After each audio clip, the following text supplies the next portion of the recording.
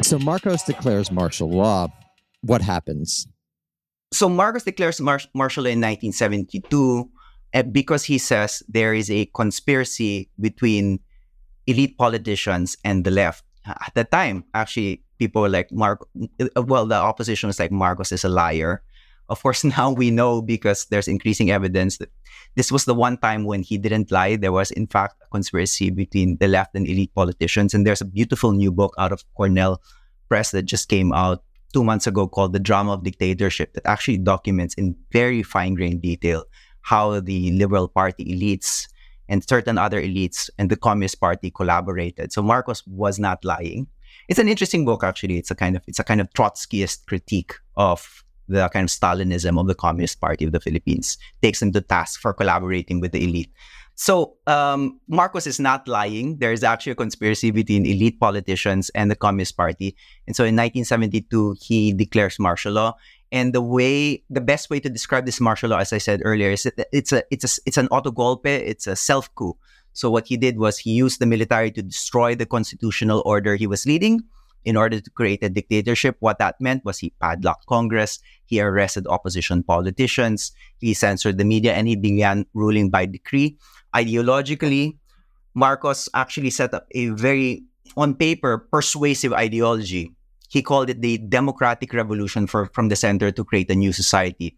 And by democratic revolution from the center... That was actually the original name of American Prestige. We had no idea. He said that it's a revolution from the center because he was fighting like communists on the left, a revolution against communists on the left, and a revolution against the oligarchs on the right.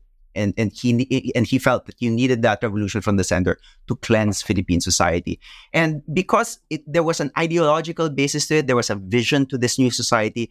And because despite the oil crisis and despite the kind of inflationary tensions of the 1970s, the economy is actually in good shape. He was able to get away with it. Like I think there was a lot of quiescence from the middle class and also the upper class, who are also sick and tired of these student activists who were making a mess for most of the early 1970s.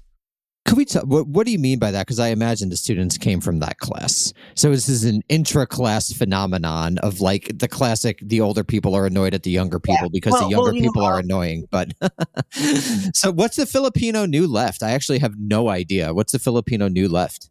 So let's just think about this in terms of my own family background. My father was actually a communist at this time and a student activist at the University of the Philippines, and he dropped out. Also, Lisandro, this is a filial issue here. Yeah. I think to personalize it makes it a bit more interesting. Well, actually, both my parents were student activists during this period, and their grandparents. My mom's parents were kind of university professors who were kind of liberal, and they were just like, read Mao, whatever. But I'm afraid that if you're a student activist, you might die, whatever. And so when martial law was declared, I think my grandparents on both sides, their first reaction was just, thank God my kids are not going to be are going to stay at home, right? That was kind of the first reaction because you couldn't organize anymore on campus. Of course, it actually got worse because my dad decided to go underground, and it actually became even more dangerous in the 70s because you couldn't openly protest anymore. You just had to be an underground partisan of the Communist Party, which is effectively what happened to both of my parents in the 70s.